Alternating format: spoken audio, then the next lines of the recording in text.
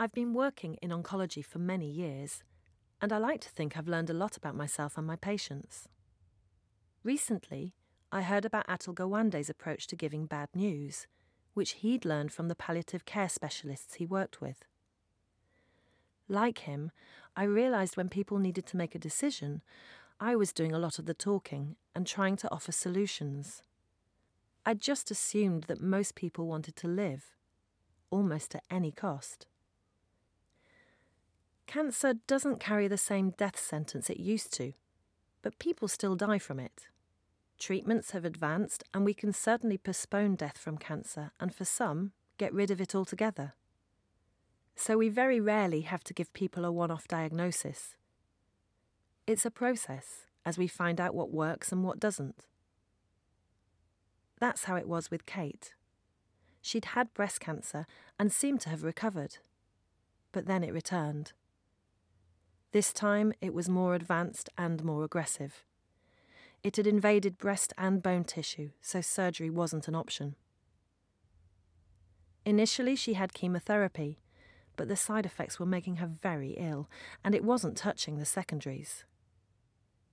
After a few months, the cancer had spread to her liver. She knew this, but we hadn't talked about the options. I decided it was time to find out if she wanted to go on with treatment, or maybe consider stopping the chemo and working on symptom relief. I didn't know how long she had left, but I knew she would die in the near future. She needed to think about how she wanted to spend the limited time she had left, and I needed to explain the whole picture and be clear that I thought we were running out of options. I decided to use Atul Gawande's approach to giving bad news. The first step is to start from where a person is, not where you think they might be. So I began by asking Kate, "Where do you think you are with your condition?" I could see she saw me asking her as significant. She became very upset, and so I asked her what her worst fears were. Through the tears, she talked, and her list was all about the here and now, quality of life things, really. Fundamentally, she didn't want to suffer.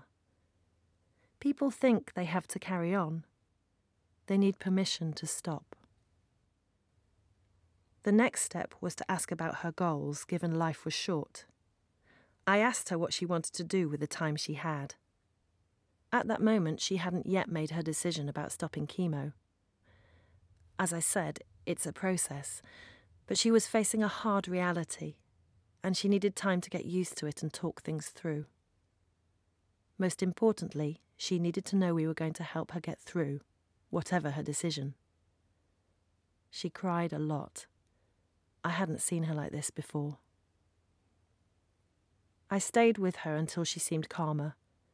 One thing I have learned is to give people time, so I always make sure I make that time for them and play it by ear when to see them again. It might be a few days. If they're in hospital, it might be a few hours. With Kate, I agreed to see her the next day.